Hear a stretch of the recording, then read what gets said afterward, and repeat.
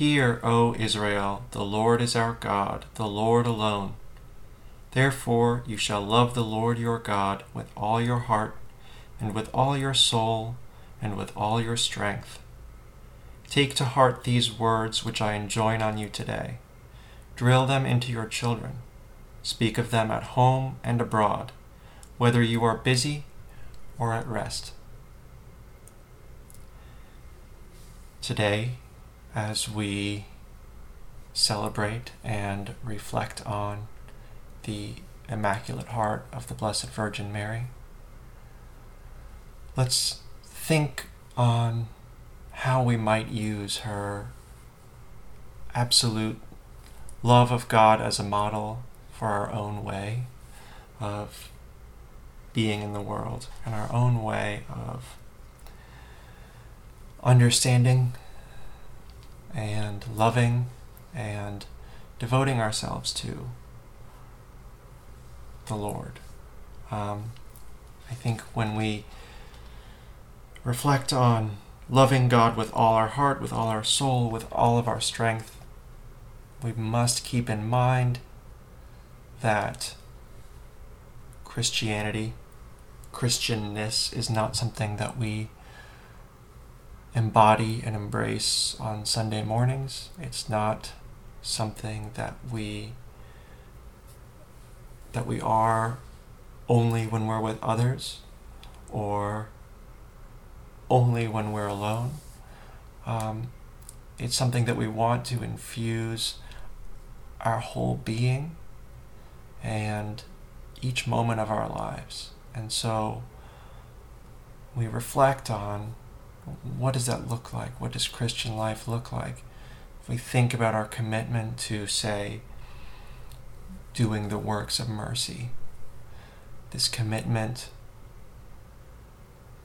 when it springs from a true and complete love of and obedience to God, it has no limits. It has no definition. It has no boundary.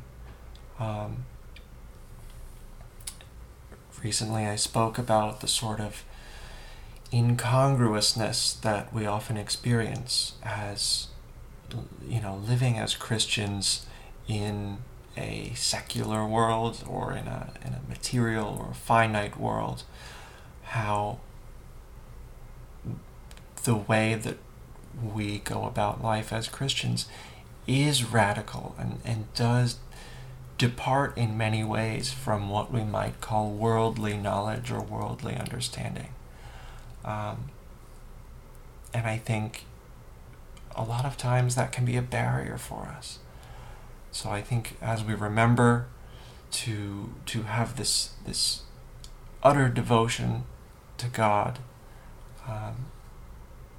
we use the strength that gives us to enable us to live as Christians in spite of those hurdles, right? And to remember that in all of our experiences, in our sorrows and in our joys and in our sickness and our suffering and our happiness and the blessings that we're visited by each day, in all of these experiences, if we remain aware of that center, that central space within us where we are occupying an abiding love for God, as long as we remain oriented around that center,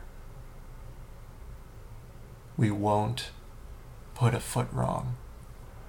I think the pressures of our daily lives, the pressures of earthly life, can be tremendously burdensome, and it can have this immense influence. I mean, so much of how we navigate each day, at least I feel in my own life, it's dictated by these very material concerns, these concerns that I want to enable myself to let go of.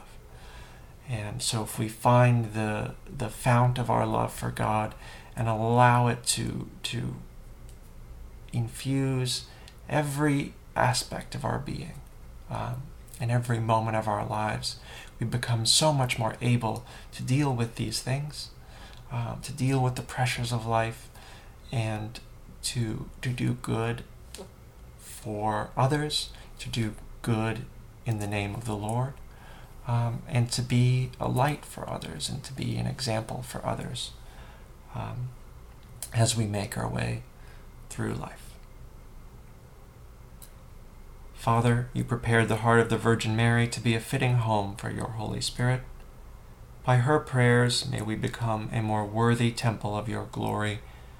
Grant this through our Lord Jesus Christ, your Son, who lives and reigns with you and the Holy Spirit, one God, forever and ever.